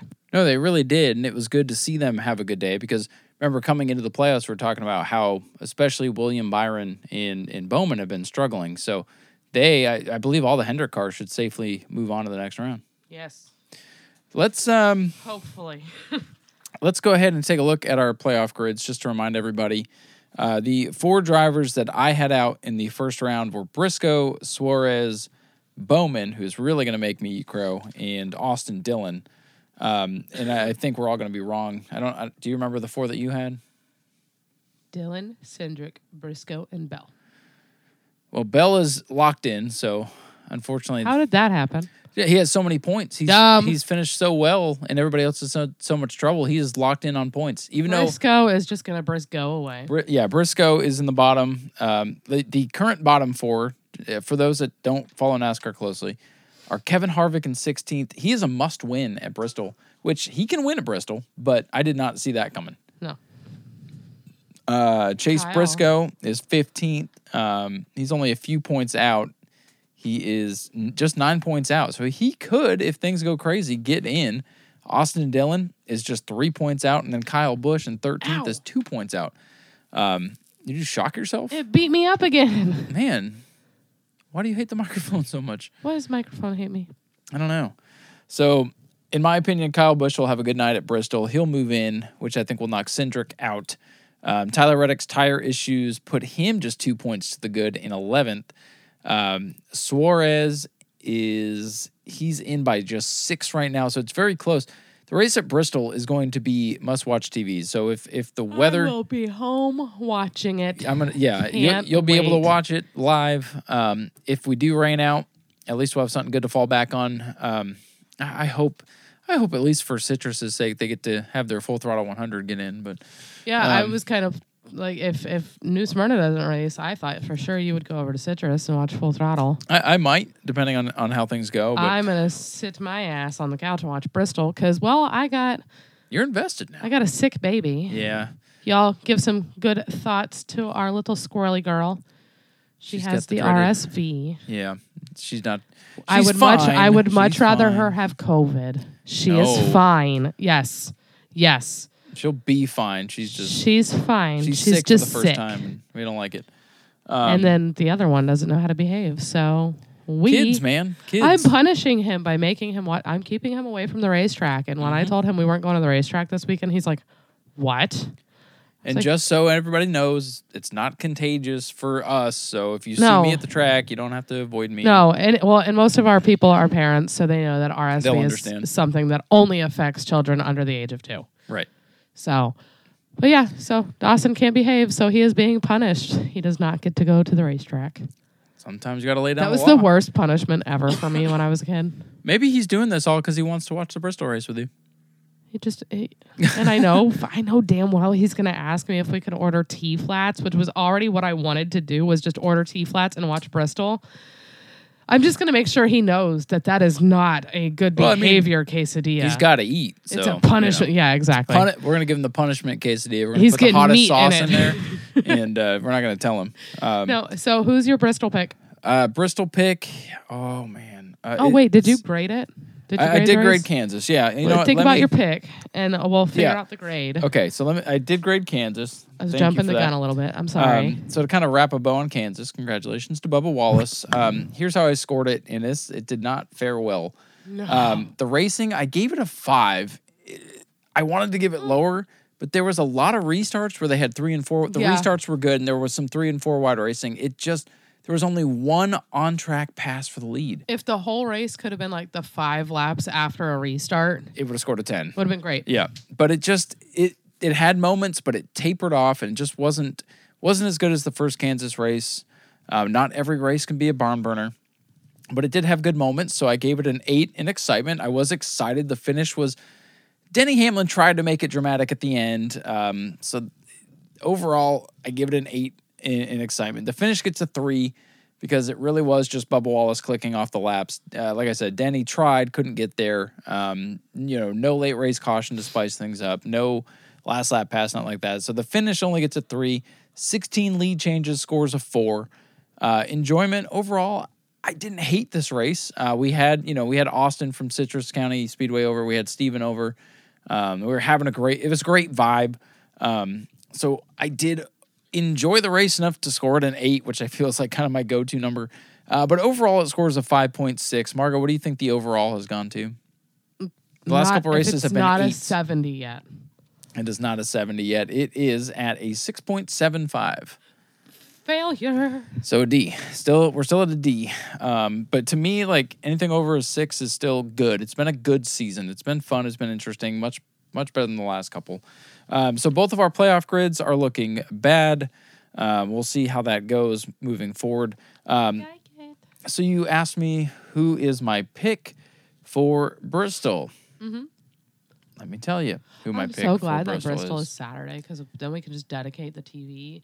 We don't even have NFL Red Zone anymore. Never mind. Which is fine. No, because that's the only way I get to watch the Saints. I like watching the full games. So, my pick for Bristol is Hamlin. All right. It's hard to pick Bristol. We haven't been there with this car. The first time was on dirt, which threw that all away. So, all right. Here, get your pick in, and then. No, I want you to say what you need to say because my pick is going to be a wonderful segue. So, I'm excited for this race because it's the playoff cutoff race, but I'm worried about this race because short track. It's the playoff cutoff. No, because the short tracks program so far with this new car has not been good. But Bristol's different than Martinsville and way different than Richmond. There's going to be a lot of desperation. From about 9th on back to the cutoff, it's really close. There's going to be a lot of desperation. I think we're going to see some crazy stuff. I'm just nervously apprehensive about how the actual race is going to go. But I think Hamlin will win. He's poised. I think Kyle Busch will move on. I think it'll be Harvick, Briscoe, Dillon, and Cindric out. Okay. Who's your pick? The Candyman. Kyle Busch. Duh. So you think he's going to win? And I think Kyle Busch is like, all right, done did sign this contract with RCR. Yeah. Richard Childress said it himself. He sees that intimidator factor in Kyle Busch. Kyle Busch is coming back, baby. So you feel like he's got the weight lifted off his shoulders and he's going for back. No more politically correct. Do you throw a Band-Aid over everything, Kyle Busch? He is going balls to the walls, fingers up, showing Joe Gibbs who's number one. Do you think Joe Gibbs has said, well, screw you too, you're getting a crappy car for the rest of the playoffs? If he did, that's pretty fucked up. Yeah, I don't think he'll do that. They're racing for a championship. I think Kyle Busch is a very good pick. I think Joe Gibbs Racing will be strong. I like Kyle Larson for this race as well. He's won the last couple of Bristol races, or at least been competitive in the last couple of Bristol races. He's always good there. My wild card? Yeah. Ryan Blaney. Who are you most worried about not transferring? Like, which big name are you most worried about not transferring other than Kevin Harvick? Kyle Busch. For me, it's Reddick because of the announcement today. He's already a lame duck. So yeah, Richard Childress is like, quack, quack, motherfucker. So you signed that deal before you were done. Loyalty. Before I don't want to get too far into that because that's the last segment of the show, but any final thoughts on Kansas and or Bristol? It's gonna be fun. Will we get our 19th different winner of the season? I don't think so. Unless Ricky Stenhouse pulls one out. That'd make you happy. Obviously, with our picks, we don't think there's a 19th winner coming. How many winners do you think we have at the end of the year? Because we're at 18 21. now. 21. You think 3 more people are going to win? Yeah. What, Blaney, Truex, and then another surprise at like Talladega or something? Yep. Ricky Stenhouse. That's bold. Margo, that's bold, but I could see at least 19. When have you ever known me I know. to not be bold? You're always bold. Believe me.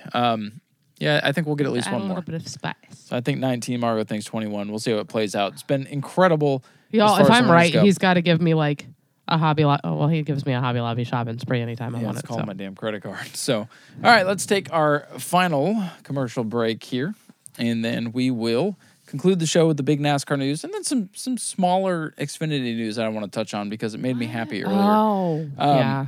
So before we do that, got to thank we gave these guys a shout out earlier with the whole Stephen Donahue deal, but we'll thank them again. Schultz Products, Schultz Fuel Cells. You can give them a call I do this every time. 732-922-4334. 732-922-4334. You can check them out on the web, Schultz Products. Just throw it in your Google search bar. It'll come right up. Again, they are still looking for help. They are hiring a CNC machinist and programmer, which is a pretty big deal. I bet that pays pretty nicely. They're looking for an all-around good mechanic for maintenance and race car preparation. So if you want to get involved with some racing stuff, get in touch with Rob. Also, they're looking for shop help. So if you can listen and work a broom, they're looking for you too. Again, you can email Rob at schultzproducts.com. That is Rob at schultzproducts.com. SCHULTZ is how you spell Schultz. And we appreciate them for coming on board. And again, don't be like Stephen Donahue and have your fuel cell shredded on the wall, which was a freak. Fuel line. Yeah, fuel line. That was a freak deal. A lot of people are, well, why'd that happen? Well, if you grind Tony Hawk Pro Skater the fucking car. If you grind a car up against the wall, you're going to shear stuff off. And unfortunately, it got the fuel line. But again, protect yourself. Make sure you have the best. That is Schultz Fuel Cells and Schultz Products. Make sure you get on board with that. If you're building a race car, if you have a race car and you want to upgrade, Schultz Products is the way to go. So what you're saying is have 124 welding and fabrication, fabricate my chassis, and then go to Schultz Fuel Systems to have my fuel lines and all that right. If you want the best for your race car and for your safety, absolutely 100%. Got it.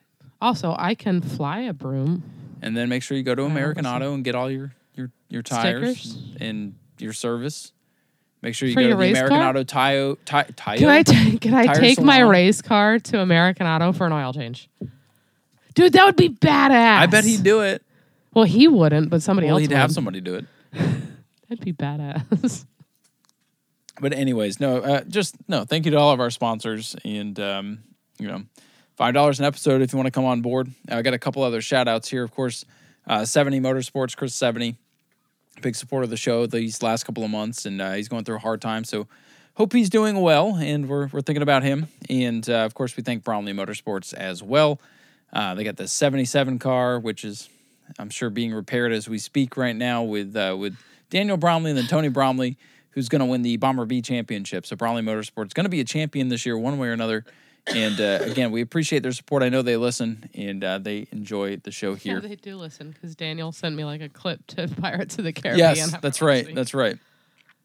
But no, thank you to our sponsors. If you'd like to come on board, it is just $5 an episode. There's no minimum or maximum commitment. You can do Dustin Higdon. He did one episode. It was very controversial, the race he was involved in. He said, hey, how do I sponsor you? Did one episode. You can do like American Auto. They just constantly up their episode. Like American Auto's probably got more episodes bought than we'll have shows. We'll do this forever now because there's listeners. But seriously, come on board. It's a good way to get your business out there. If you're like Doug Samian, just want to get, just show your support and get a shout out, $5. That's all it takes. So come on board. We would appreciate it. And we thank all of our sponsors and listeners for their support. So let's go ahead and finish off the show, Margo, with the big news, the worst kept secret in the NASCAR garage for the last week. Of course, Kyle Busch going to Richard Childress Racing. We knew that much. We didn't know what he'd be driving, whose car he'd be driving. He's going to be in the 8. I wish he'd go to the 3. Yeah, I think there's a lot of people that wish he'd go to 3, but I feel like that might rub some people the wrong way. I wish he'd go to the 3 so the 3 could have a driver that could back up everything Dale Earnhardt did and then some. Because Austin Dillon ain't doing shit but riding his granddaddy's coattails to his one fluke victory. A year. Yeah. And living off, like, he's making enough money to pay for his blonde bimbo bitch's Botox. And TV show. No, that's how she got the TV show. Gotcha. Here's my thing. He's not doing shit in that car except winning one restrictor plate race a year because, let's face it, it's so easy. Even Ricky Stenhouse can do it. There's a couple of things that I take away from the press conference. I don't know if you watched the whole thing or not. I didn't watch any of it.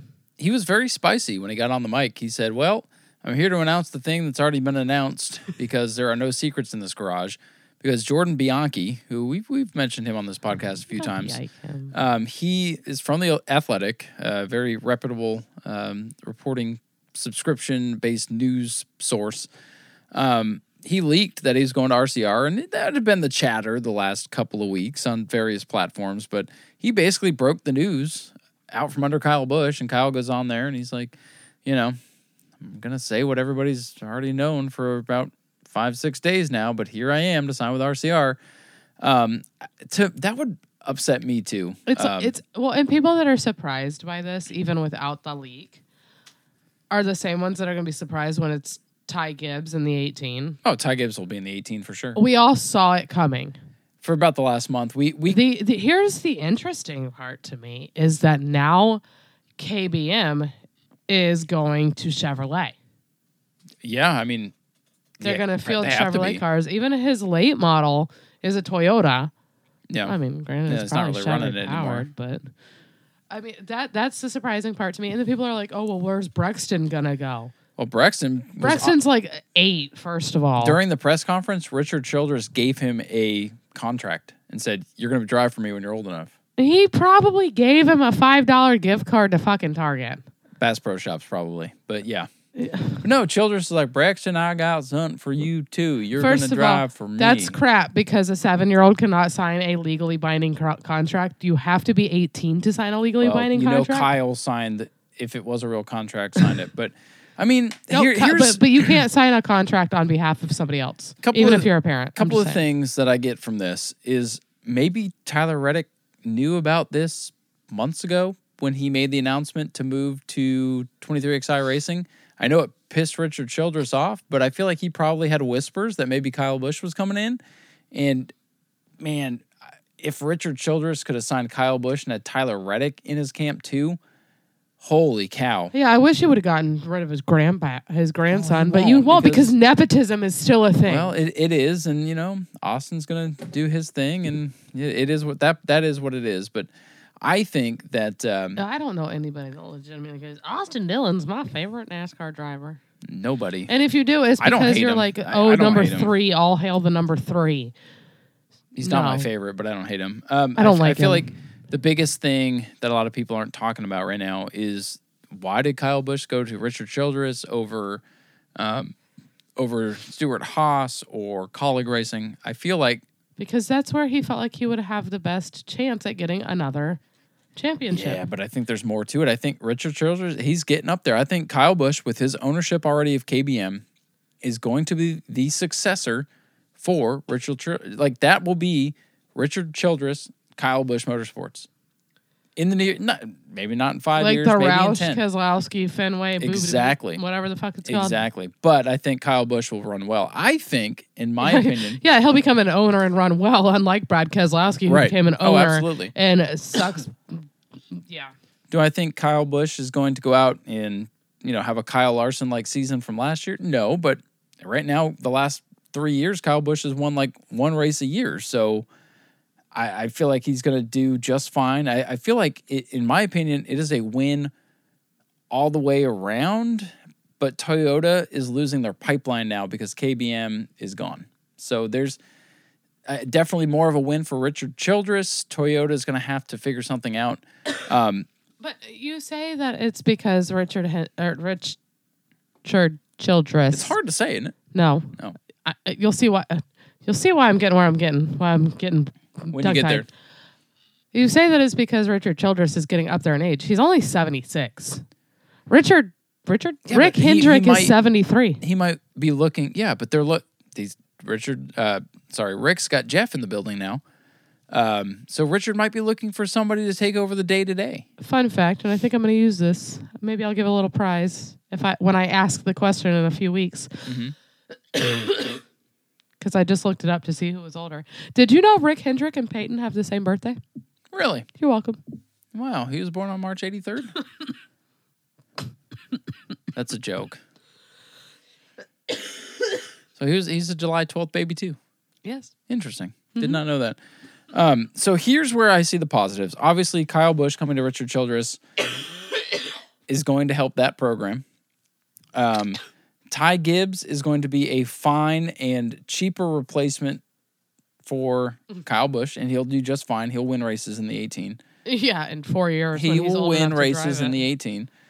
And now with Tyler Reddick's going to have a weird year next year. He'll be driving for Childress in a third car, so they say. When he goes to 23XI, it's, in my opinion, we're getting three really competitive teams out of this deal. Reddick will be fine. Ty Gibbs will be fine in the 18, and Kyle Busch is a great talent, so he'll do well. Kyle Busch will be doing he'll be the shoulders of Richard Childress. He will, absolutely. Only other driver is. I mean, Dale Earnhardt was the shoulders for Childress for how long? Kevin Harvick, while being young and immature and inexperienced, did fine. Had a couple of bad years. Jeff Burton did okay for a while, and then they fell off the map for a little bit, and now they're having a resurgence with Tyler Reddick and now Kyle Busch. So I think it's great. I had commented on a post, it'd be great to see Kyle go to the number 3 because he can live up to the Intimidator. He needs to grow a mustache, though. He can live up to the Intimidator aspect. Like, don't give that nickname to anybody else, but he can live up to that hype. And somebody goes, yeah, we need to get Goodwrench back as a sponsor, and I would, okay, yeah, I think GM service or GM certified parts will be great, or whatever it is now, GM service. No, I said Goodwrench. It's not a thing anymore. Yeah, it's GM service. Right. It's like how Spectrum used to be Bright House. Like, companies change names. They change LLCs. Like, Goodwrench is still a thing. I'm like, yes, it is GM. And this guy tried to argue with me, and I'm like, okay, I'm done here. But with all this out of the way, I think you're right about your Kansas pick, Margo. I mean, the weight is lifted off his shoulders, so I think Kyle's going to go on a tear at the end of the year. He could win the damn championship. He gonna do it. Watch your foot. There's a bug. So if a pest company would like to come sponsor the fact that there is exactly one cockroach sighting in my house. Oh, no. Well, it doesn't help that my daughter's been eating Fritos and they're all over the floor. Oh, you said it was club crackers. That too. They're everywhere. Just kidding. We don't have bugs. It's literally a cockroach. It's fine. Oh, no. There's a cockroach on the floor. It's because we're dirty, white trash, poor people. Speaking of cockroaches, I asked on Facebook what people thought of the Kyle Busch deal, and I want to read some of our listeners' thoughts on this whole thing. Mark Kemick says, first punch is out of the way. Oh, the best part about the press conference, Margo? Please tell me he took off his watch. He came in and said, well, Kyle, I forgot to give you your signing bonus. And he hands him a Rolex and goes, will you hold my watch? That's funny. Yeah. So that was great. Great little play. I love it when there's a rivalry or people that don't like each other and then they are able to bear the hatchet. I love it. Absolutely love it. Dwayne Caleb says RCR finally understanding he needs someone other than his grandson to actually win races. True. Jason Creech. Reynolds says, I'm trying to pretend like I was shocked. I mean, I was shocked a week ago when I heard it. Mike Ray says, win-win for both parties, and I can kind of agree. Bob Say says, the most interesting thing to me is Kyle Busch Motorsports also switching from Toyota to Chevy, which that had to happen. Kyle can't race a Chevy and have a Toyota team in NASCAR. How big of an impact is that going to have as a lot of Cup and Xfinity Toyota drivers spent time at Kyle Busch Motorsports driving trucks? Yeah, that's where it's going to hurt, is the Toyota pipeline. They're set for right now, but who's going to replace Martin Truex Jr.? Who's going to, which drivers are Toyota drivers that aren't going to come to Kyle Busch Motorsports at Childress now? That's going to be interesting to follow. Michael Lira says the second champion driver we've seen leave a front-running team for a team that hasn't won a championship in years. Brad Cato, Ray Roush, and now Kyle Busch to RCR. So is Michael Lira saying that is he saying that Kyle might become washed up like Brad Keselowski? No, he's just saying it's interesting that these drivers are making these moves now, is what he's saying. Yeah, I agree. I agree. I think the potential for ownership for these guys, Keselowski and Busch, are what gets them there. They're starting to see that they're driving. They're not. They won't be able to drive forever. They're not in their prime anymore. Kyle might still be. Maybe. Probably. Brad, I don't think he was ever in his prime, but he was in 2012. No, I couldn't tell you where I was in 2012. I couldn't tell you where I was 12 minutes ago. Lyra says, interested to see how it plays out for those two in the long term. And then Mike Smith says, so how about Richard Childress giving Brexton a contract with the option to drive for him when he gets older? I thought that was cool, but I think that was a little bit of smoozing, if you ask me. Here, Lennox, have a contract to be a spokesperson. Lennox. Mike Smith also says, saw it coming. To be honest, just curious if Kurt Busch is going to retire now and if Tyler Reddick takes over a year early. No, I think Kurt Busch is going to come back and have one more year right off into the sunset. Then Reddick will move to the 45 team with Bubba. You'll have, I think RCR is going to lease a charter for next year, not buy one. Probably lease it from like Spire Motorsports, which will be good for the series next year because Spire sucks. And then Childress will go back to two cars. But you can find Spire Motorsports merchandise at the day racetrack. You can't find Stenhouse. I hate it here. I know, and I make you do this heckin' show. So yeah, that's the big news. A little more news came down. Wait, gotta ask. Any final thoughts on the Kyle Busch deal? Are you glad it's over with? I'm glad it's over with. I'm really excited to see Kyle Busch in a Chevrolet because Chevys are like the strongest. I prefer them over Toyotas for sure. When will they bring back the Dodge? Anyways. They won't. No, I'm pretty excited because I don't know if you noticed this, but most of the drivers I cheer for are Chevy drivers. Yeah. So now I can cheer for Kyle Busch and wear some, like if I get like Team Chevy, I'm wearing a Kyle Busch shirt in your house and there ain't nothing you can do about it, bitch. Kyle Busch winning for Richard Childress will be easier for me to swallow than for Gibbs. I don't know what it is about Gibbs. I don't like Gibbs as much. I really wanted him to go back to Hendrick. Hendrick, that'll never happen. I feel like he burned a bridge there. Oh, yeah, when he 100%. Was young and stupid at the time. I love one of the things I loved that he said in his press conference was, when I made the move to Gibbs, it was all about me. And now I have a family. I have a race team. I have a wife. So it was about so much more than just myself, which is why it took so long. So everybody hates Kyle Busch. He's a really big family guy. I love that about him. I like that about him for sure. And I've met Kyle on several different occasions. One time he was an asshole. Every other time he's been so nice. Yes, he drove a modified at New Smyrna, and I didn't say raced for a reason because he never got to race it. He wrecked it in practice. Figures. He was an asshole that day. But every other time that I've seen him or met him or been able to talk to him, he's always so good. And you can tell what comes first for him, and that is his family. Yep. And you cannot fault him for that. And it's going to be next year's going to be interesting. NASCAR continues to evolve, and I continue to enjoy it. So. The other bit of news, and we'll close on this. A couple weeks ago, we actually interviewed Kenny, who went to the Xfinity race, and we were talking about how Jeremy Clements won and how it was cool for the playoffs. And then, like, literally 20 minutes after we hung up that phone call and recorded that for the podcast, he was found to have an illegal intake manifold and had an encumbered win, which meant the win counted, but it couldn't be used for the playoffs. He appealed that and won the appeal because the appeals panel or committee found that the infraction actually caused a disadvantage, not an advantage, and reversed it.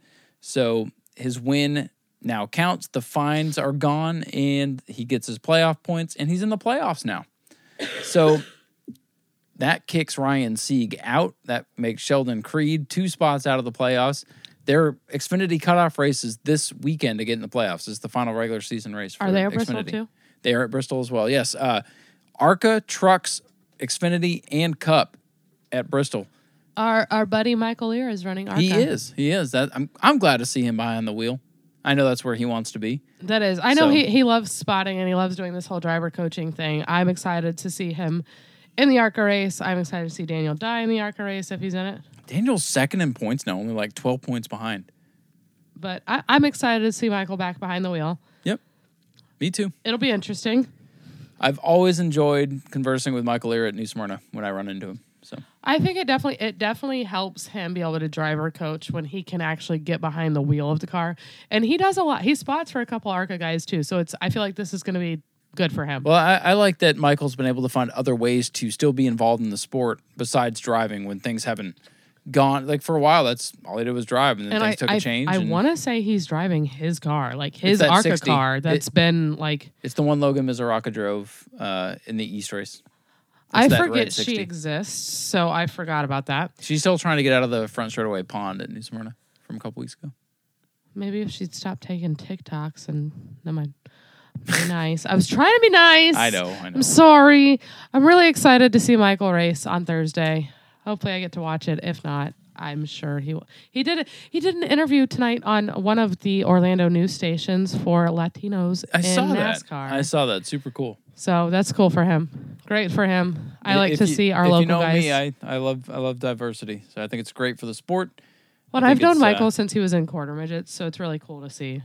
Oh, and Carlos is a great guy. We've kind of grown up together, so it's cool to see. I like it. Well, hopefully on next week's show, we'll get back to more of the show you're used to. I know this was a little more free form and talked about some different topics than normal, and some of you probably won't make it to this point because you've already turned it off. Next week we're talking football. That's right, the Racing with Football Ryan podcast.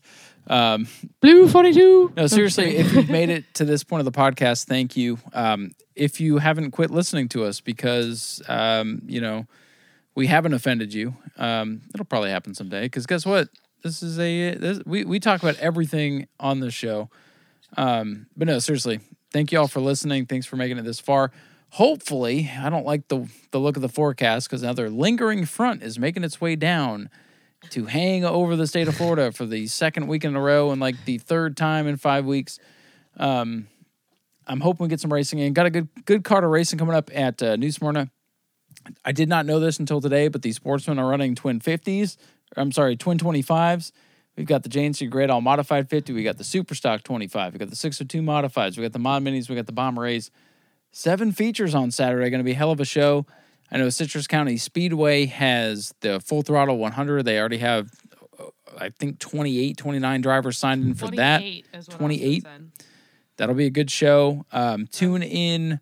Well, it's already passed, but make sure you like and follow and tune into the Hot Mic Show where you can get all the information on all the other tracks from with Steve Darling, Matt Neer, Austin Griffiths, and myself. Give you a more comprehensive look into not just my opinion on what's going on at the other tracks, but from the people that are actually there. It's a great show. We're just getting our feet wet with that, so you can follow us and watch that show. Hopefully we get some racing in and we can talk about Florida stuff because I know that is where most of our audience, that's what they want to hear. So appreciate you guys listening. Appreciate our sponsors.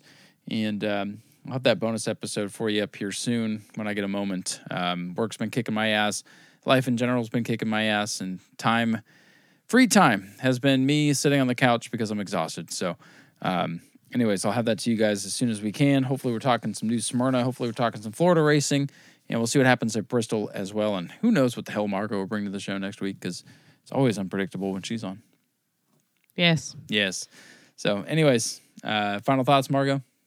No, sorry. I'm talking to Tony Bromley's wife. Oh, how's she doing? I know they got her C-section date has been potentially moved up. Oh boy. And I was like, oh no, please tell me it's not this date. And then I'm like, oh, okay, then you should be fine for Tony's last points race. He could take a week off and he'll be fine. In parentheses, I put, please don't kill me for saying that. Well, hopefully everything goes well there. Look, if you can be at the racetrack to do your talkie boy bullshit 4 days after I have a baby, then Tony can be there to do his drivey boy shit. You can't see the points. Do the points go to the driver or the car?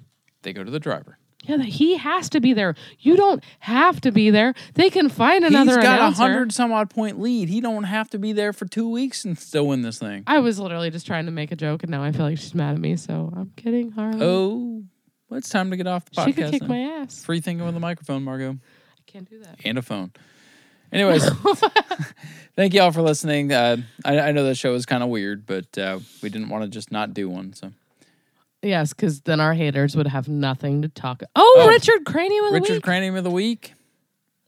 All the Bubba Wallace haters. I've got one. Are you ready? It's Jason Lester. That's all I have to say. All right. And the guy has turned into a Richard Cranium because whose car he's able to drive now because he doesn't have his own. But yeah, that's all I've got to say about that. It's okay. He won't listen this far. Well, yeah, if he does, he brought it upon himself. That's all I'm going to say. I had no problems with him until he got in my inbox. So, anyways, thanks for listening. Enjoy. Talk to you next week. Goodbye. Bye.